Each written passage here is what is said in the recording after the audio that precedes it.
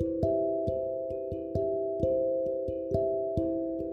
was walking back home the other day across the Brooklyn Bridge, and I was looking out to Governor's Island and Brooklyn Bridge Park and the shipping container port in the background, surrounded by too many tourists.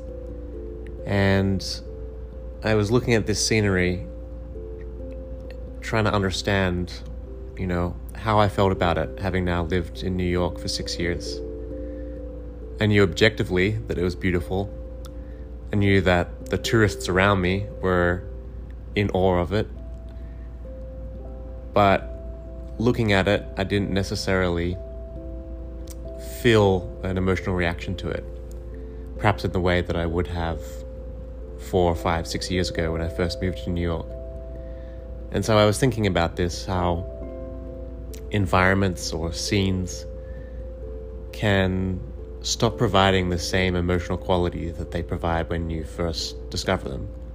So as I was looking at this view, I was imagining being in another country or another city. And I knew that if I was in another place looking at this for the first time, I would be impressed and I'd be able to take it in and I would feel a sense of awe. But because I'm familiar with it in New York, it no longer provides that. And so I think my conclusion from this little experience was environments can provide an emotional response. They can provide a positive experience when you first come across them, when you first encounter them. But from that point on, their value is not, on their own, they cannot provide you with that kind of enjoyment, that kind of pleasure. But as a backdrop to other activities that are enjoyable or pleasurable, they can provide value. So if I think of sitting in a park with some friends with a very similar view behind me, that experience for me personally is magnified because of that view.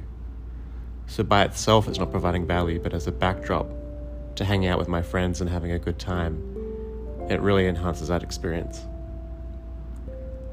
So that's my thought for today.